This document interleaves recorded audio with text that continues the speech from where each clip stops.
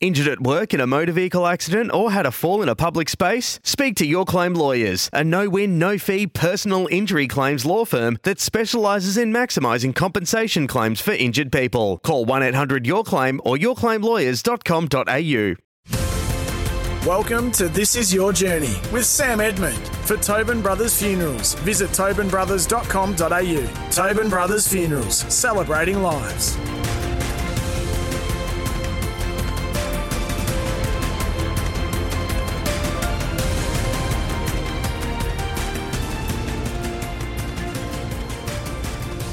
Hello everybody and welcome to the show, made possible by our friends at Tobin Brothers Funerals, celebrating lives. Well, today we're joined by a man whose voice is instantly recognisable as one of the world's most admired cycling broadcasts. Matthew Keenan grew up with dreams of winning the Tour de France, but pardon the pun, he's found his calling behind the microphone, where his passion for and encyclopedic knowledge of the sport shines through. He fills his car up with petrol once a year and he buys more highlighters than the Department of Education. Matt, thanks so much for your time and welcome. Thanks for the introduction. You're spot on about the petrol and even more about the highlighters. And you're right, I did dream of winning the Tour de France until I rode my first three races and I came last in all three of them on day number one at the Velodrome at Northcote. But I went home with confidence thinking, how good will my autobiography be when I go from last to winning the Tour de France? The perfect title to the book. Rags to riches. Well, we'll explain the highlighters later, but I wouldn't be too far off with the petrol, as you say. Now, we aren't catching up face to face, but I know that if we were, you would have ridden your bike in. It's like the old American Express ad. You never leave your home without it. Yeah, I like to ride to all the meetings that I go to, unless it's somewhere that's dangerous to ride to. I use the bike as my form of transport, effectively. And it's transport and exercise all for the price of one. I don't have to worry about parking. I get a bit of a workout whilst I'm going there. It's more relaxing on the way home. I avoid the road rage. And the beauty is I live in Heidelberg. I can ride into the CBD without a single set of traffic light. And I'm bike track most of the way in onto the Darabin Trail, the Yarra Trail. I'm hardly on the road at all. It's fantastic. So pre-COVID, you're in a hotel room, 5 or 6 months of the year calling cycling races, but you also host a lot of functions when you're here in Melbourne. Now, I don't think I've ever seen anyone ride into one of these functions, no matter the dress requirements, strip off their cycling gear and you've basically got a suit on underneath. Yeah, I have. So I'll ride into a function and I'll have sometimes it's required a full suit, which I'll neatly fold into a backpack, find somewhere to get changed, lock the bike up, car park downstairs. I'll go to a fully blown luncheon or dinner that requires a suit and tie, and I'll ride my bike there. It doesn't matter what the occasion is. I just love riding my bike. And that speaks to who you are, though. I mean, I reckon you're a real life lesson in finding your passion and chasing it. So you had a professional cycling dream, which we'll get to shortly. You chased that hard. You had a crack in Europe. It didn't work out, but you reset and you chased just as hard for the one you live now. And as humans, funnily enough, we tend to be good at what we enjoy, don't we? Yeah, it makes a huge difference when you're passionate about. When I made that switch to going from having a real job, pursuing the career of being a cycling commentator, the nerd in me felt the need to write a business. And I started that business plan with a mission statement, which is quite simply, and it's true to this day, and I wrote this plan more than 10 years ago, to infect as many people as possible with the bike bug. And the reason I have that as my mission statement is that my life is infinitely better because I've got bikes in it. Whether that's to do with racing or just commuting that we've spoken about, the time that I've spent out training with friends and so on, my network of friends is all through cycling. My life is better because of bikes. So I want to infect people with that bug. So if I start from that position and I filter all the work that I do through that mission state, then I'm not making decisions about how much money will I earn from doing this job. It's about trying to achieve that state. And then if I achieve that and I do it well, hopefully the money will come there and I can earn enough money to put food on the table and keep the family fed. I don't know what you fill out at the arrival form at overseas airports. It's the old question, isn't it? The work or the pleasure box that you got to tick. I mean, you'd be well within your rights to tick both. Yeah, and that's one of the conversations that I often have with my wife when we're on the couch and she'll be watching a television show that I just can't get engaged in. And I'll be flicking through the phone or on an iPad or something along those lines. And I'll be looking at cycling results or reading a news story about a cyclist. And she'll say to me, is that work or pleasure? And I can honestly say both. It's me just constantly doing research, but I'd be reading it anyway anyway. If I was a plumber or an accountant, if I had a different sort of a job, I'd still be reading that stuff anyway. So you're speaking to us from the Melbourne suburb of Heidelberg, as you say, but it was 5 or 10 minutes around the corner in Rosanna that you grew up. So let's rewind, Matty. One of 7 kids, have I got that right? Yeah, that's right. One of 7. And I've got middle child syndrome. I'm not technically the middle child, but I've got 4 sisters and 2 brothers. But directly above me in age, I've got twin sisters. And below me, I have twin brothers. So they command their own attention. They're at their own little team. And I was the one stuck in the middle. So I was crying out for attention as a kid, and I was a bit of a loud. But you were pretty good at making your own fun, though, weren't you? Like some people listening this morning, you know, you weren't shy in commentating your own pursuits. So footy, cricket, you just commentate yourself. Oh, you wouldn't believe how many possessions I had down at Rosanna Parklands playing football by myself. And I was somehow in the Carlton jumper, and it was Harms to Keenan to Bazasto, Keenan, goal! And we always beat Collingwood and Richmond every single Saturday morning after I'd watched the Herald Shield of Marsland versus Assumption College on a Saturday morning, which followed the Thunderbirds. Now, though, you did find time to develop a bit of a crush on a girl at Rosanna Primary, though, I'd heard, who lived down the road back in the day. Now, her dad was a fella by the name of Jim Fawcett, who was also a friend of your parents. How did Jim shape your life when it came specifically to your love of the bike? Well, he was a huge influence. So Lyndall was his daughter. She was the same age as me, and she was my first crush. She was my childhood sweetheart. Her dad and my parents, her mum and dad and my parents were family friends. He was the all-round sports person. He played VFA football for Preston, a premiership player at Preston in the VFA. Played district cricket, I think it was for Paran. And as a cyclist, he won a Melbourne to Yarrawonga. So he was just good at everything. Tragically, he was killed riding to work on the 1st of April 1987. And I was only 12 years of age. But seeing him around my parents and seeing how fit and healthy he looked compared to all the other dads of the same age, I was just infatuated by how athletic he was, how strong he appeared to be. And when you're 10, 11 years of age, you know, having that positive influence can really have an impact on your life. So I just wanted to ride bikes because of his influence. Even at that point as a kid, I loved riding BMXs. I rode to school already at that age. I loved bikes. He made me want to race. And then when he was killed, mum and dad were of the view that cycling is too dangerous. You're not riding bikes. So I spent the next 3 years too young to actually have a part-time job at a supermarket or a fast food outlet, mowing lawns at tennis clubs and units that are in our area and the aged care facility and so on, and accumulating enough money to be able to get together the cash required to buy my first frame, my first set of wheels. And then his wife or his widow, Jan, gave me all his hand-me-down equipment, all the gears and the brakes and all that sort of stuff. And I cobbled together my first ever bike to be able to race on. It took me 3 years from when I asked mum and dad, can I become a cyclist? Can I race? To when I actually got the opportunity to ride that first race. And although that was difficult to have that period, helped me work out this is something that I really, really want to do, because there were a few hurdles in the way to get there. Yeah. And then there's a memorial race for Jim, and that was one of the races that I really, really wanted to win. Eventually, I did manage to win it. And you mentioned Jan there. She was the one that told you, was she not? Cycling gets into your blood, and once it's there, you can't get rid of it. Yeah, she's right. And it's been more than 31 years since I rode my first bike race, and I still can't get rid of it. And it's partly her fault that I'm involved in cycling, because we'd go away as families, and she would tell stories, and I'd love hearing those stories. And there were photos of Jim around the house that after he'd passed away that I'd see, and I'd ask questions, and she'd tell the story of when he won the Melbourne to Yarrawonga, and I just loved those stories. And she was one of the ones who, knowing the risk more than anybody else, because her husband had been killed riding to work, she still supported what I did. And one of the pieces of equipment that I got from Jan and Jim was a pump, a track pump, a Silka track pump, which doesn't really work properly anymore, but I've still got it. And that's a pump that he had back in the 1980s, but I've still managed to hold on to it. Oh, that's nice. That's nice. You're listening to This Is Your Journey, and it's thanks to Tobin Brothers Funerals, a family-owned business since 1934. Well, next, we'll revisit Matthew Keenan's pursuit of his first cycling dream, making the world. You're listening to This Is Your Journey with Sam Edmund. For Tobin Brothers Funerals, visit tobinbrothers.com.au. Tobin Brothers Funerals, celebrating lives.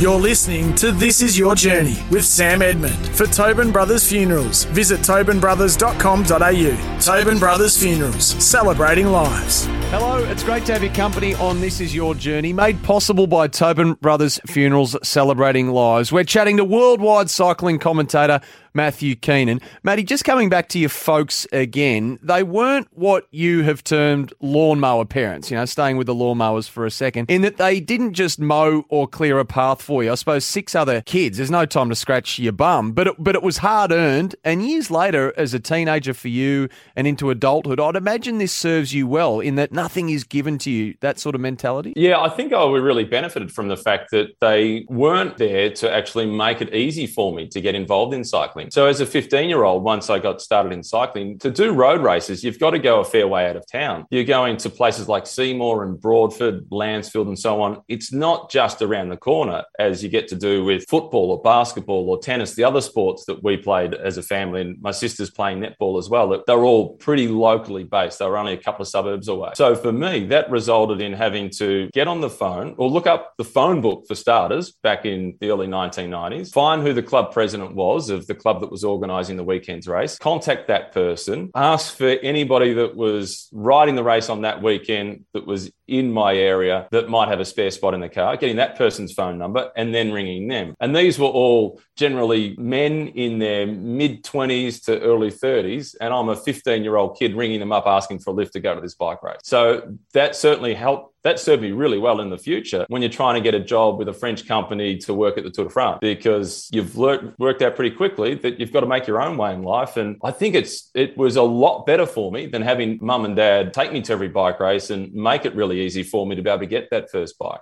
So that first bike comes from Jim Forster, as you mentioned, the hand-me-down. You race for the first time at 15 years of age at Northcote. And as you just touched on, the winds don't exactly start pouring in, but somehow the wheel turns, pardon the pun, and you do have some talent. Yeah, the first 3 races I rode were on a Thursday night, and they were on the velodrome at Northcote. So I figured, going home from 3 races in the one night and coming last in every one of them, I'm a road cyclist. There's no velodrome at the Tour de France, and I'm going to win the Tour de France. So I got onto the road and I started to get a few more results. I started to not finish last. I went a little bit better.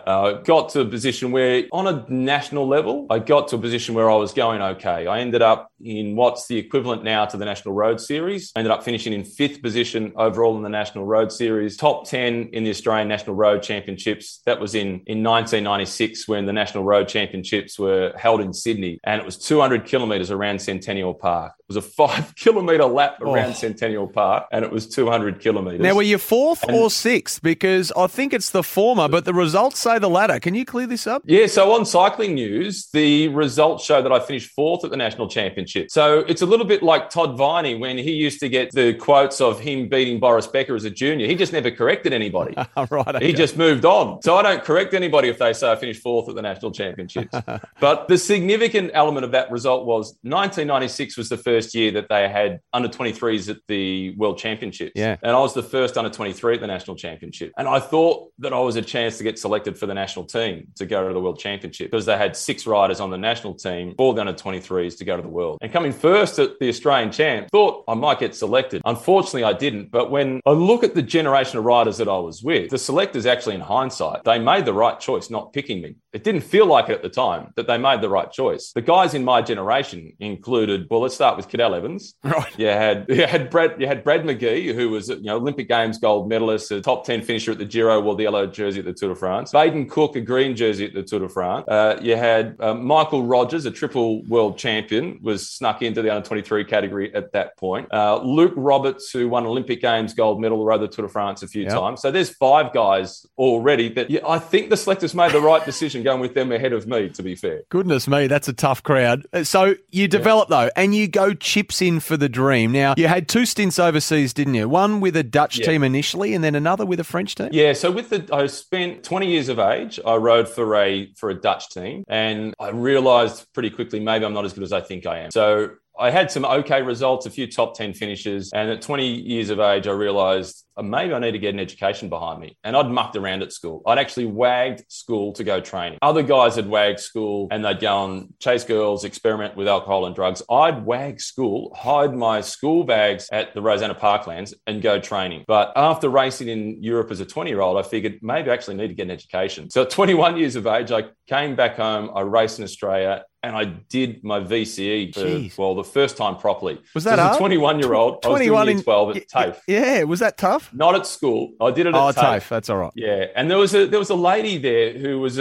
she'd migrated from somewhere in South America. I can't quite remember where it was. And she was in her late 70s. Her husband had passed away a couple of years earlier, and she just wanted to prove to herself that she could do year 12 in what was her second language, and she was a real inspiration. I had to achieve a few things, like finish top 10 at the national championships was one of them, and then I could justify going overseas again. And I managed to achieve those things. Incidentally, at that national championship, there was 8 of us in the leading group that ended up being the winning group. 6 of them were from the Australian Institute of Sport. The other one was Eddie Sellis, who'd finished 6th at the Olympic Games in Seoul, and there was me. So I was in pretty good company, but you can remember how big mobile phones were then. And the guy that was the manager of the group that sponsored me, Giramondo Sportswear, Agostino Giramondo, he was in Melbourne. Triple J were doing updates, and he heard that I was in the leading group. So he rang the guy that was in the car that was providing the neutral service directly behind us in the breakaway. And the mobile phone comes out. And he says, Keno, it's for you. It's Agostino. I grab the phone. Agostino says to me, Keno, just sit on. And what that means, Sam, that means sit on, don't do any work, try and stay in the slipstream. That was the only advice he provided me. Still wasn't quite enough. But I managed to slip into 6th position there. So you're riding in the race and you've been asked to hold a brick of a mobile phone as well. It was good for me. But there was quality guys in the break with me. Nick Gates won it. He ended up winning so he won it, and he rode the Tour de France a couple of times with Robbie McEwen. Damien McDonald was second. He rode the Olympics that year. Eddie Sellis, who I mentioned, he was third. He'd been 6th at the 6th at the Seoul Olympic. You had Brett Dennis, who beat Lance Armstrong in a time trial at the Tour de Ponce. Dean Rogers was in the breakaway, the brother of Mick Rogers. Rodney McGee was in the breakaway, the brother of Brad. I got myself back to Europe then as a 22-year-old in 1997 for another stint to see if I could make it. So that was the French team. Now, I've got to ask you about this. You set a target. You're all about targets. You set a target of 4 wins. You won twice and you chucked it in. Now, you were resolute, weren't you, that you weren't going to make it off the back of that, and you cut the cord. Was there a specific light bulb moment in this regard, and do you regret not pushing it further? How did you have such clarity at that stage? I don't regret it because of the position that I'm in now, and I don't have any regrets because I'm realistic about knowing where I was at. The reason that I did not make it as a professional cyclist was not a lack of effort, was not a lack of discipline, and it was not a lack of opportunity. It was a simple lack of ability. I just wasn't good enough, and I can live with that. I'd set the targets. I knew what I needed to achieve at each point to get to that next level, and I had in my mind that I needed to win 4 races, and I won 2. The first one that I won was after about 6 weeks being with this French team, which was based out in Paris, and I was in a breakaway. We were coming down to the last couple of laps around this circuit. It was point A to point B, and then a few finishing circuits. There was 3 laps to go. There's 6 of us in the group. 2 laps to go. There's 4 of us in the group. 1 lap to go, a 5-kilometre circuit. It's me and one of my teammates. We're all that's left. And the peloton's closing in on it. Nobody has spoken English to me at this point in the time that I've been there. And this teammate of mine, Thierry, he says, I want to win. I nearly fell off my bike. He speaks English, Sam. He speaks English. I said, I want to win too. He said, all my family is here. My grandparents are here. This is my local region. I want to win. He's fluent. He's fluent. He can speak good English.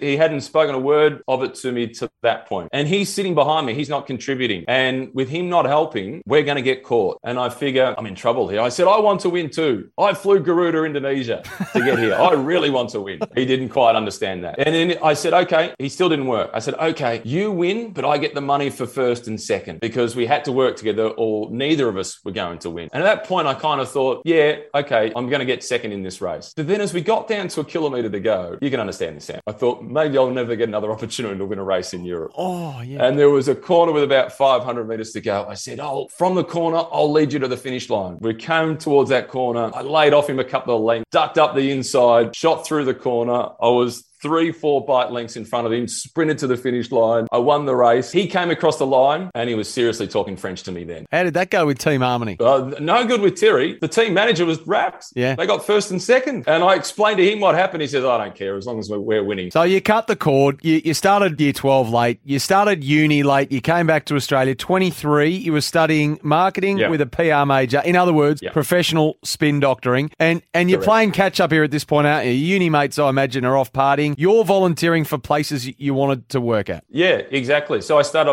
volunteered at Sport and Recreation Victoria to try and work on the soccer matches, part of the Olympic football tournament that was being played at the MCG. And I ended up getting a job at Sport and Rec Victoria. And then I was having normal jobs. I worked at Burundara Council. Then I worked at Stockford, which was an accounting and financial planning firm. Then I had a job at WorkSafe Victoria. At some point along the line there was an advertisement to commentate the races at the venue we now know as John Cain Memorial Arena, the multi-purpose venue down at the tennis centre. And I thought that'd be a really fun way to stay involved in cycling. And I went to do the interview. They interviewed 2 people for this voluntary job. We're not getting paid. And there was a panel of about 8 people from Cyclists International. And the guy that went in before me was Robert Crowe, who was a way better bike rider than me. Multiple Australian champion, went to the Barcelona Olympics. He walked out and I walked in. And the first question they say is, we've just had Robert Crowe in here. He was a better bike rider than you. How can you add value to the commentary that is equal or better than Crowe? It was a pretty tough opening question. So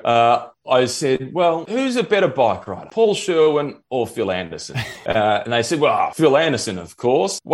Of course, no question. I said, okay, I agree. But who's a better commentator, Paul Sherwin or Phil Anderson? And Paul Sherwin, one of the great. Absolutely love Paul Sherwin. And then I said, okay, it's a good point. We'll give you both a go. So we both got to commentate and I just fell in love with it. And then after that night, and I remember it well, Lee Howard, who's just retired, won all the under-15s races. Richard England won the Melbourne Cup on Wheels, the handicap, and we dubbed him with the nickname Dick London. And I thought maybe there's more than one way to skin a cat. Perhaps I can go to the Tour de France as a commentator. You're with This Is Your Journey, brought to you by Tobin Brothers Funerals, celebrating lives. You can catch them online at tobinbrothers.com.au. After this break, let's talk about Matthew Keenan's path to the Tour de France. It's like the Leyland brothers. He went absolutely everywhere chasing his dream. That's up next.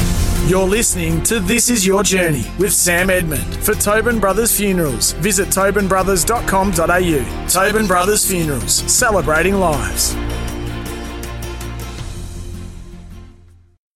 You're listening to This Is Your Journey with Sam Edmund. For Tobin Brothers Funerals, visit tobinbrothers.com.au. Tobin Brothers Funerals, celebrating lives. Hello, we hope you're enjoying this week's edition of This Is Your Journey. We're with Tour de France commentator Matthew Keenan. So, Matty, just take us back to the velodrome for a second, alongside Robert Crowe, of course. Anxious? Was it like an adrenaline shot? Was it instant love? It was Saturday night prime time, wasn't it? Yeah, so Stewie Doyle was the lead commentator. And I know Phil Liggett is the international voice of cycling, but Stewie Doyle is the best venue commentator I've ever heard. And I think Phil would even acknowledge that, because commentating on TV to venue is very different. Stewie Doyle, when I raced on the track, and you could ask David McKenzie this because he was commentated on a lot by Stewie Doyle. In a track race, if you didn't think you could win, you'd try and do something to get Stewie to say your name. He was fantastic. He made the hair stand up on the back of your neck. He could make an E-grade scratch race that was as dull as dishwater sound like it was the Olympic final and it came down to a photo finish in the battle for the gold medal. He was just brilliant. So I got to work with him. He was the lead commentator and it was sensational. But anybody who has been in a position where they've had to stand in front of the classroom or give a presentation at work, they know that jittery feeling that you get before you have to say your first few words. I had that for the 48 hours before going to the velodrome and starting to commentate. But as nervous as I was and as uncomfortable as that feeling is, it's also a positive energy. There's something good about going outside your comfort zone. And I enjoyed that buzz. And it was a buzz that was similar to the buzz that I got when I raced or when I did any other sport when I was a kid. And I can always remember as a young kid with going to whether it was junior football or athletics or tennis or basketball. And I'd say to Dad in the car on the way there, Dad, I'm nervous. He'd always say, that's a good thing. It means you care. And I was nervous as hell going to that velodrome. But I figured that was a good thing because it meant I cared. It meant I wanted to do a good job. You hadn't done any commentary before then, had you? And precious little public speaking. This is deep end stuff. There were 4,000 people for the first public speaking event that I ever did. Yeah. We call it pretty good. We call it a job, but like a lot of things around this time, that's a loose term because you were volunteering. I mean, you went anywhere there was a microphone. Junior races, regional areas, community radio. you spent 3 to 4 years not getting paid a cent. In fact, you were spending annual leave on the pursuit, weren't you? Yeah, exactly. So I would go to events like the Leongatha Track Carnival, Warrigal Junior Carnival. I used to do the Puma Sports Show with dear old John Forbes out in the western suburbs on a Saturday morning. So I'd volunteered to do that. I'd write articles for any website or magazine that would take an article from me. Ended up hosting a show for a while on SEN, First Off the Bike with Phil Rockner. That was a triathlon and cycling show. I did whatever I could to get as much experience under my wheels as possible. So as if the opportunity opened up, I'd be ready to take that opportunity. And the Bay Crits, the Bay Cycling Classic, was the one event where Phil Liggett used to come out to each year. And I was really determined to get an opportunity to work with Phil to see if I could impress him enough as he could be the guy that could open up some doors for me. And I paid for all my accommodation. I paid to go and commentate on the support races there. Then the second year, after doing that again, doing all the support races, the last day, Phil said, why don't you come up on the stage and commentate with me on the elite race? And that was the beginning of my relationship with Phil, which ultimately opened up the door to the Tour de France for me. Fantastic. And just before we come back to Phil and the Tour, do you look back on some of those smaller races? Now, I know current day, there'd be enormous pressure in doing justice to a stage finish at the Tour de France, but do you look back on some of these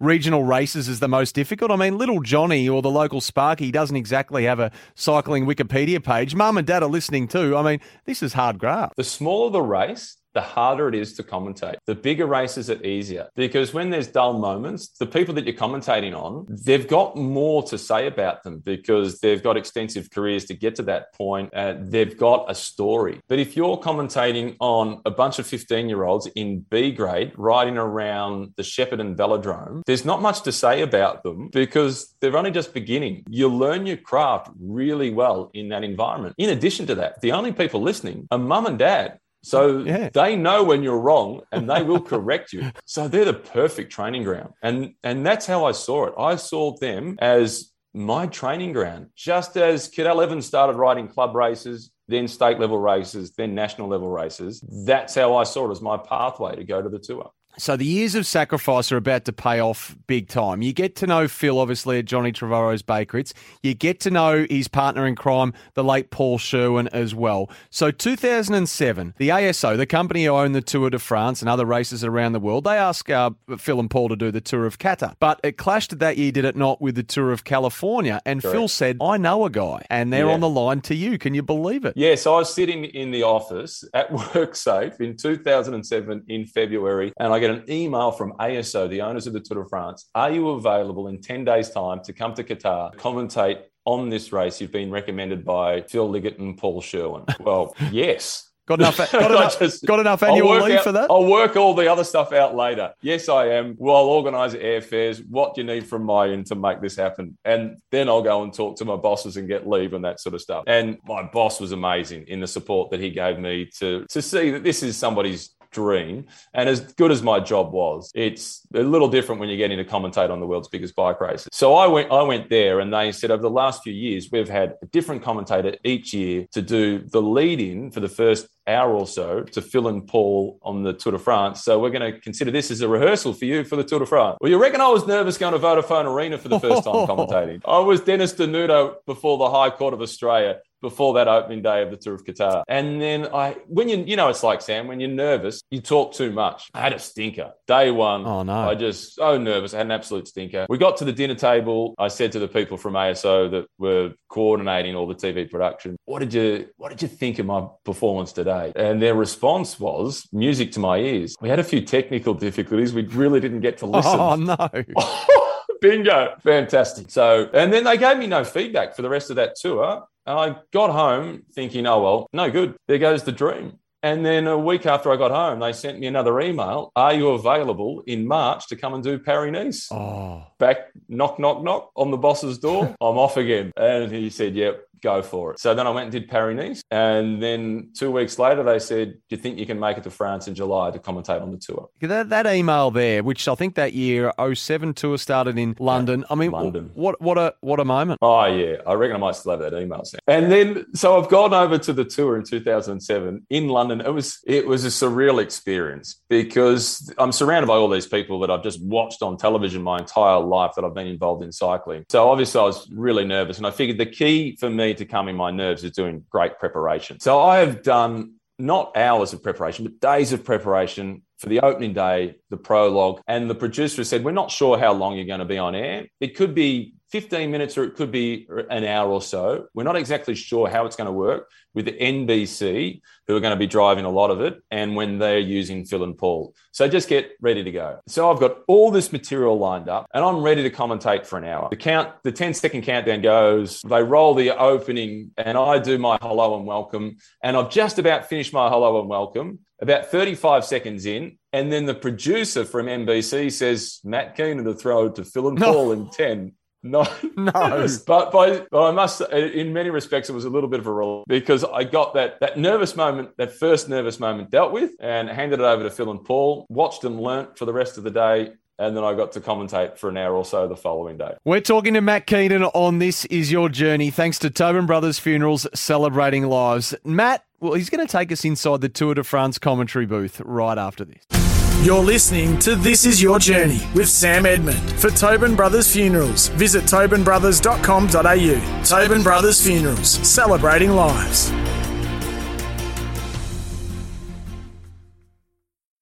You're listening to This Is Your Journey with Sam Edmund. For Tobin Brothers Funerals, visit tobinbrothers.com.au. Tobin Brothers Funerals, celebrating lives. It's been great to have your company here on This Is Your Journey. Thanks to Tobin Brothers Funerals. They're a family-owned business since 1934, and Matt Keenan has been our guest today. So, Matty, the Tour de France, the biggest annual sporting event in the world, millions of roadside spectators, 3,500 kilometres of road covered, 21 race days. Where do you actually call a stage from with your special comments man, the three-time green jersey winner, Robbie McEwen? Well, you've been lucky enough to see it. We are part of the finish line. We are right on the finish line. These trucks, it's a Dutch company that organise it. They're double-decker trucks. The bottom deck of the truck is all the TV networks. The top deck is all the radio network. And we are stacked in next to each other. It's NBC, then it's Robbie McEwen and myself, then it is the Norwegians, then it's the French Eurosport, then there is the British Eurosport, then there's the Danish crew, then there's the Germans, and there's a couple of those trucks. There's other networks that base themselves out elsewhere. They build their own studios and so on. But the atmosphere within that truck, and they're tiny little booths really, but the atmosphere is just sensational. And each year we get to be next to the Norwegians, and whenever a Norwegian is anywhere near the finish line, you can put a blindfold on it and you know whether they win or lose, because now Richie Benno said of his 8 rules in commentary, there's no team called them or us. In Norway, there's an us. And they go bananas when a Norwegian manages to get the win, which is really quite enjoyable. And I love that international atmosphere. Geez, they'd have some going to catch the Colombians. I've seen them on the finish line. I reckon they might be the most excitable. That's pure theatre. Now, Robbie, your co-commentator, of course, was known for his fearlessness on two wheels and going to places others wouldn't go. Now, you two travel together. Is being a passenger in his rental car a pure white-knuckle experience? Pure. And you've seen a little bit of it. So we were going off the mountain one day and we're stuck in traffic and it takes forever to get off the mountains. Whenever it's difficult, Robbie drives. If it's smooth on a freeway, I drive. And we're coming off the mountain and we hear gendarmes coming in the distance. That siren is coming and Robbie backs off the car in front of us. And as the gendarmes come past us, all the other traffic's at a standstill. Robbie switches in and gets in their slipstream as if he's racing. And then he looks in the rearview mirror behind us and there's Greg LeMond, 3-time winner of the Tour de France. Robbie looks across at me and he says, green jersey, yellow jersey. He's flicked the yellow jersey. He's got the prime position behind the gendarmes, which, mind you, was an illegal move. By the time we got to the bottom of the mountain, the police pulled us over and then asked for our accreditation. They took a photo of his accreditation, my accreditation. Robbie said, what's going to happen? They said, you'll find out tomorrow at the start line. Robbie looked at me with a shrug. And as the policeman walked away, he said, Keno, we never go to the start line. We're always at the finish line. We just won ourselves about 58 minutes. Yeah. And off we go. So 23 teams, 184 riders. They've got helmets on, obviously, sunglasses. If the weather's shocking, there's rain jackets, there's leggings. This isn't football. There's no big number on the back of the jersey. And you pride yourself on your rider ID. How do you do it? Well, I'm a nerd for starters. So I do spend a lot of time watching bike races and researching it. But it's also about knowing what role various riders have on a team. So if there's a breakaway on a flat stage and the Lotto Soudal team have one rider on the front chasing, you can go through a process of elimination. You know that it's not Caleb Ewan because that's the guy they're working for. He's going to be sprinting. And you know it's not Jesper de Boost and Roger Kluger because they're his two key lead-out men. You know it's not going to be Tim Wellens because that's the guy they put in the breakaways when it's on the mountain stages. You know, so you've gotten rid of 4 riders already who it's not going to be.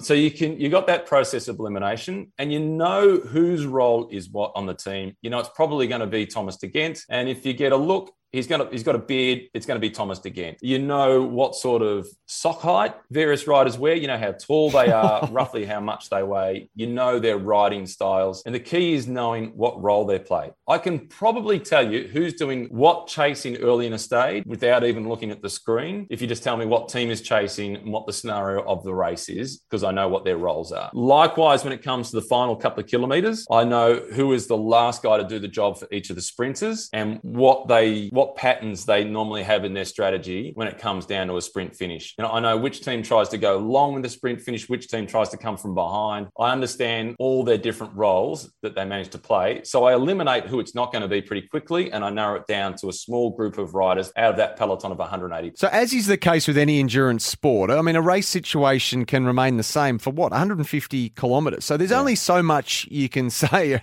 about the same 2 guys in a breakaway being up the road over the course of 3 hours. So your background spreadsheet is your Bible. Now, heaven forbid if this ever found its way into the wrong hands. How long have you been working on this document for? It's an ongoing update. So I like to try and find stuff that you can't get on the internet. So people just can't research it on the internet. So one of the advantages which we've lost throughout COVID is when you go to the races, and particularly when I go to some of the earlier season races, the slightly smaller, and you're sharing the hotels with, you bump into the soigneurs and the mechanics and so on, and the team managers and the riders themselves, breakfast table or the buffet for the dinner, and you get to learn a little bit more about them. And I'm always just updating my note. But there was one scenario in the tour a couple of years ago where Guillaume van Kiesbel broke away on his own 204 kilometres. Now, Robbie knew this guy really, really well, to the point where he had that guy's grandparents in the car with him at the Tour Down Under the year before. So we had plenty to say about this guy, but not 204 kilometres worth where he's the only one in the breakaway. And that one was a real challenge. Now, quickly, what about the castles? Because I know you don't know those intimately. And for some people, let's be honest, that's the only reason they're watching the tour. Yeah, it is. So there's somebody whose job it is in the organisation of ASO that own the tour. Once the course is confirmed, they drive the course and they find all those historical monuments, and they write a book that gives us the details on the chateaus, the churches, particularly in the northern part of France, about any of the historical battles from the First or the Second World War. And there's a version of that in French and a version of that in English, and that gets given to all the various commentators. And you also look to try and link those stories back to something that is happening in the race at that time. There was an example in the Tour de France this year where they went past some caves that had some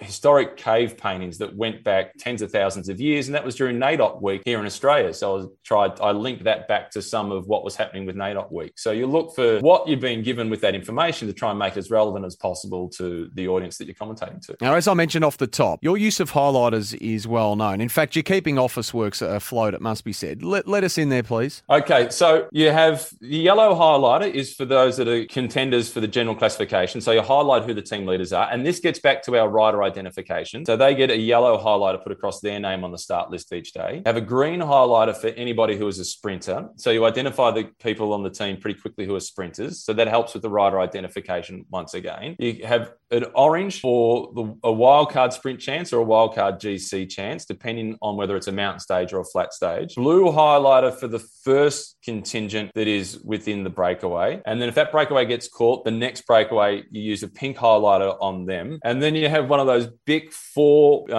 pen biros that have got the different colours, and you can do circles around them and jot down little notes. The highlighter system, Sam, it is crucial.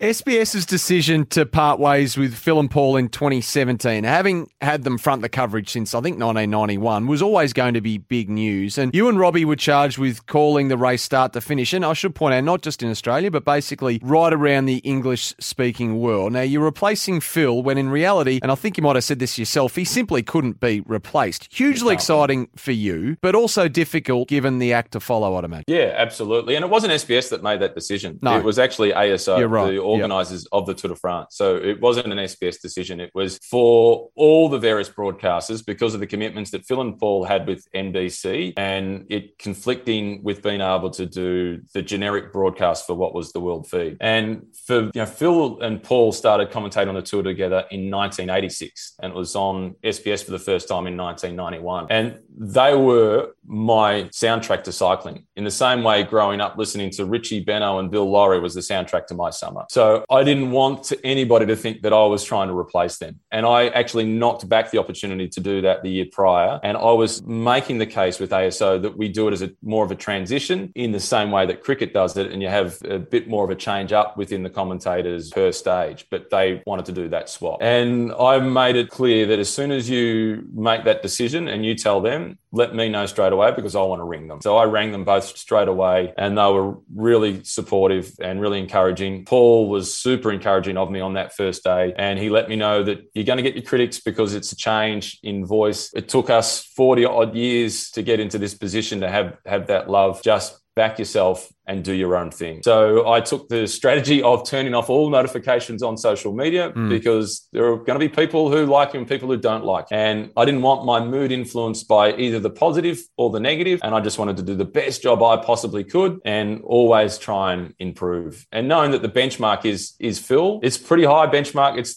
one of the highest benchmarks of all time in broadcasting across any sport to try and leap across. So to be in the conversation, to have to be compared to him is a privilege in itself. And for me to be able to call him a friend and a mentor is enormous. He's the guy that helped me fall in love with the sport, as he did with so many other people. So it was a huge honor and also huge responsibility to get that microphone and be the first guy to have that responsibility after Phil and Paul as the lead commentator for the world feed on the Tour de France in English. It was enormous. It was absolutely enormous. And that was the moment though, where, 2007, we spoke about that, where I went to the Tour de France for the first time. When I got to commentate stage finish at the Tour de France for the first time, that's when that goal had been accomplished. It took 10 years to get from my first Tour de France to commentate on a finish. So it was a 10-year apprenticeship. That's when that goal was accomplished. So I'm not sure when you turn your notifications back on, but obviously a job like yours necessitates a thick skin. I mean, you're being judged all the time. And in today's day and age with social media and the like, people are only too happy to provide some feedback. So have you developed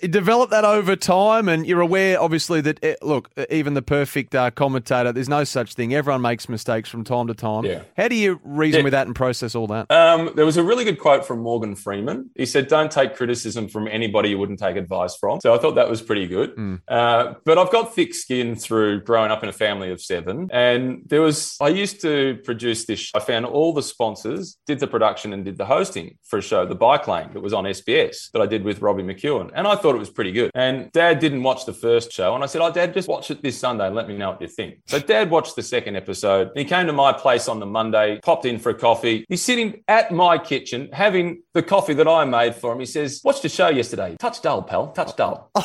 So if your dad's giving you that feedback, you're going to have thick skin to deal with some social media. I love it. So COVID has meant you've obviously stayed close to home in the last year or two. Casting forward, are you back on the road next year, do we think? I think we'll be back on the road, but less. I'll be back on the road for the tour, the men's and the women's race, and I can't wait to call the women's race. But I won't be on the road for the Vuelta a España, the Giro d'Italia, etc. So I will go from around about 6 months of the year in a hotel bed to about 3 months of the year in a hotel bed. So that's been a big win for me out of COVID because, as you know, Sam, with a couple of young kids, I've got a 9-year-old and 11-year-old. That time flies on by. So I want to spend as much of it as possible with. Matty, thanks so much for donating your time today. Your dedication to your craft is so admirable. And yours is a journey that started, well, with big dreams on the bike, but you're now living your dream off it. And it's thanks to the hard work and a passion that really does come through on the small screen. In fact, you make 2 a.m. on the couch in the middle of winter an enjoyable experience. And that is a special skill. Well done on all you've achieved thus far. Best of luck for the future. And thanks for joining us. Thanks, Sam. And thank you for joining us also. You've been listening to This Is Your Journey for Tobin Brothers Funerals Celebrating Lives. Jump online to find them at tobinbrothers.com.au and we'll catch you the next time we celebrate another great sporting journey. Want to witness the world's biggest football game? Head to iCanWin.com.au, predict Australia's score with a crystal ball, and it could be you and a friend at the FIFA World Cup Qatar 2022 semi-finals, all thanks to McDonald's. Maccas, together and loving it. TNCs apply.